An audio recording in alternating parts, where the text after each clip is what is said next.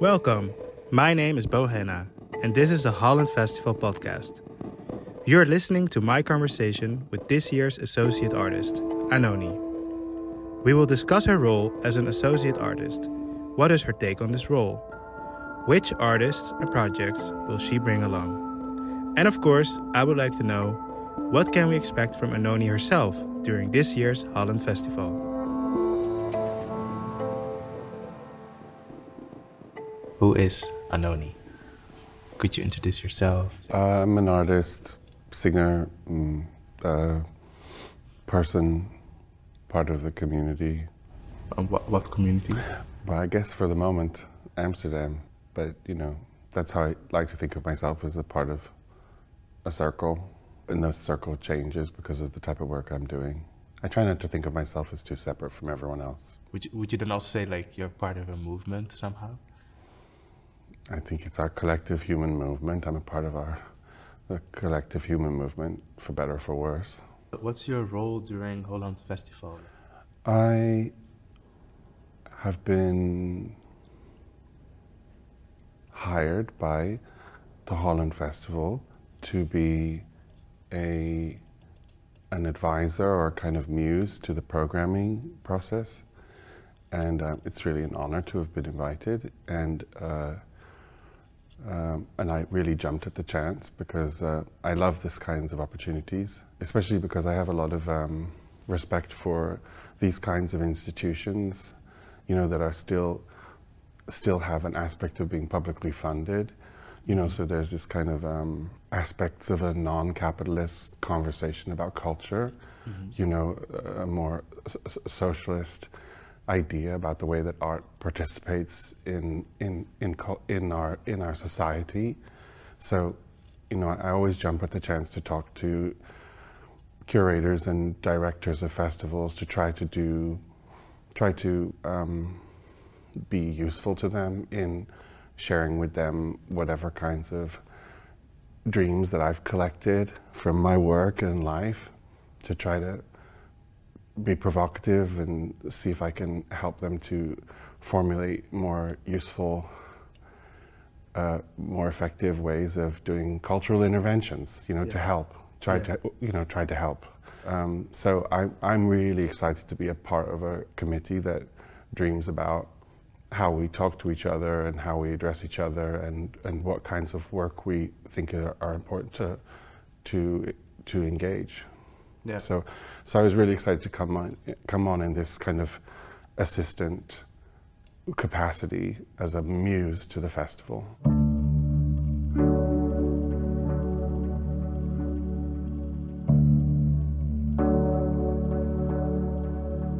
What are topics that you like to bring in with you as a muse or assistant to the festival? We've been talking about ways to invite Dutch people to be present in a circle of cultural expression in a different way, so that to invite people not to come as critics, but to come as people seeking something. I think of all of us as needing help.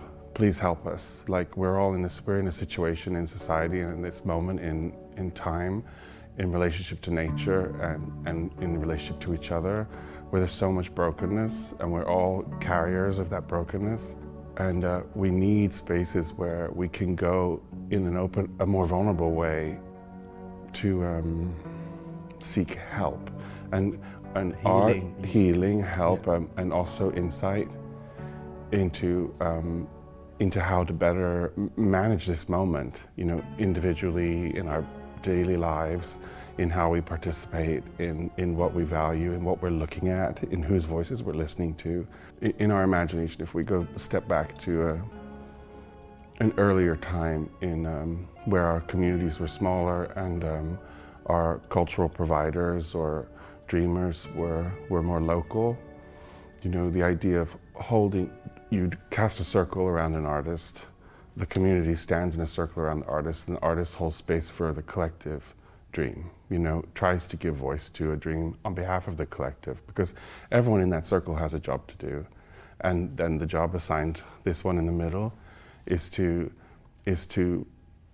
help, to hold space to facilitate the ceremony almost. It could be a ceremonial, it could be to take a vision, but she's a member of the community. She's not an object outside of the community. She's at the heart of the community. She's your brother, your sister, or your mother, your father, you know, and she has a dignified role. You know, an artist has a dignified role in the circle of the community. You know, but increasingly in this kind of late stage capitalism, there's a kind of a Colosseum sport attached to the consumption of artists. Does that make sense?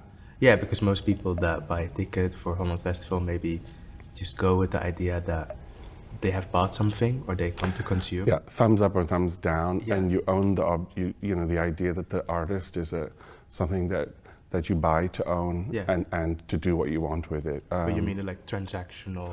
But what I mean in the sense that you walk away from a person thinking that that you're not responsible for how you impact that person. You know, so it's not a consensual. It's not necessarily a caringly consensual exchange. People use money in substitute community care for a piece of money, you know, and for that piece of money, they oftentimes I often believe as a consumer that enters me into the audience of the Colosseum, of the Roman Colosseum, where I get to make mincemeat of that object. But really what I'm doing is I'm cutting off my hope or chance of being vulnerable in that transaction, and also of being able to really receive, you know, receive whatever insight that performer or that body or that dreamer has come to share with me, you know, and so it's a part of the community being dismantled. This is the way that capitalism dismantles our agency as a collective society, you know, and this idea that we attend anonymously, this collective experience, it undermines our agency as consumers. Even the word consumer is so tragic, you know, because it's a one-way street, and these kinds of one-way streets are designed to undermine our agency. One might think that they're wielding power by being a critic, but actually you're just following a script that's been handed to you by a system that wants you not to have power. Yeah. You know, by sitting there and criticizing yes or no, let's kill that Christian, let's let that one live. You know, you're actually just fulfilling a role within a much larger system of that's a malevolently designed system that's there to keep you in your place. You know, maintaining systems of power, maintaining this gross imbalance of power in our society, and instead of breaking these kind of instead of breaking it down, you know, and these cultural forms are places where they're some of the only places that we get to really dream about breaking down systems and potentially empowering an experiment maybe with the way to do it. New possibilities. New possibilities. You have a very well thought and clear vision and mission as well with this, but you're not doing it alone because you're also bringing some other people or spirits in. Who did you bring with you to Holland Festival, and why?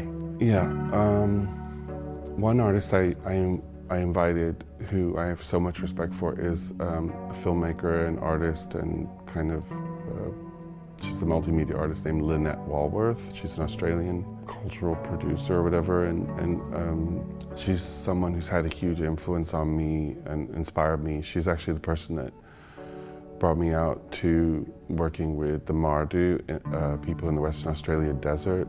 Lynette has been invited in several different contexts in South America and Australia and in other places to be a conduit for some of those stories to be told and those ways of seeing to be told, because I believe so deeply in her vision and I'm so moved by how deeply she has committed her body and her life to helping. Another person, a really important messenger, if you will, from the US, whose name is Adrienne Marie Brown. She's a writer who wrote several things, but 2 books in particular. She created a book called Emergent Strategies, and another book called Pleasure Activism. And her writing and her thinking is really foundational in an array of sort of social justice movements in the United States now, like Indigenous people, social justice people, BIPOC people, queer-bodied people, really lean on Adrienne Marie Brown's vision and dreaming. Adrienne Marie Brown has started doing some work with musicians. She started writing some music as well, and she's interested in cross-pollinating with singers and with groups of singers, and so she's working on a project for the Holland Festival, which I feel really honored to be able to help host. Another artist that we've invited is a very dear friend of mine, Laurie Anderson, who's been an inspiration to me since I was really young, and she speaks a lot of truths that people find difficult to listen to. She did my favorite artwork that I've ever seen, which was the work she did at the Armory in New York, where she live projected the image of someone who'd spent a long time in Guantanamo Bay, and she did this really beautiful work in collaboration with him in the Armory, like a 30-foot tall statue of him, this man who'd been really defiled by the United States. And so we're not doing that piece, but Laurie's just someone who's a real inspiration to me and such a brave artist. She's the kind of person I look toward for insight and guidance to know how to move forward. We're also doing a thing where I've invited several women that have been colleagues and kind of been part of my affinity group in New York City for many years, Johanna Constantine and Kembra Fowler, and also Coco Rosie. Collectively, we enacted a project called Future Feminism in 2014, and we might restage some aspect of that installation, as well as hosting performances by each of those artists individually. What can we expect from you, art-wise, during this festival? Are you going to perform in any form? I've been really brought in a capacity as an advisor, and that was sort of understood when I took the job. And it's been many years since I've performed at this point, and I'm not really that comfortable performing anymore, but my energy and focus has been much more on installation and recording, and in that capacity I'm going to be doing an installation, installing the works, the future feminist works, and then there's also a conversation about me doing an exhibition of work connected to Dr. Julia Yasuda, which was my kind of principal muse in all of my performance work for many years, and she passed away like 3 years ago. But there's a body of photography of Julia that was taken by her wife, who I'm now the executor or whatever of that estate, and I'm printing a bunch of those portraits of Julia, and we're going to be doing an installation of that work that I will probably also augment with some of my own work.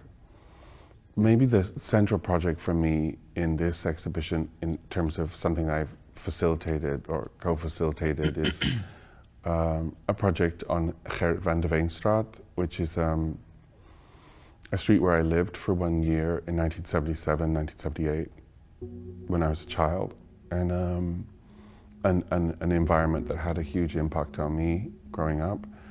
I have a very physical memory of feeling that it was a kind of paradise. The environment, the moment in time, it was a very liberating moment for me as a child, coming from a very repressed culture in the UK, and suddenly being immersed in this kind of almost utopian moment in Amsterdam's history. You know, it was a very idealistic, it was like the convergence of hippies and punks were in the streets, and there's a sense of freedom and almost reckless freedom. And in that year, as a child, as a 7-year-old, I lived in HF'23 In, and it was, I always described it as a kind of a paradise for me. And I always say it was the year when my life turned from black and white to color.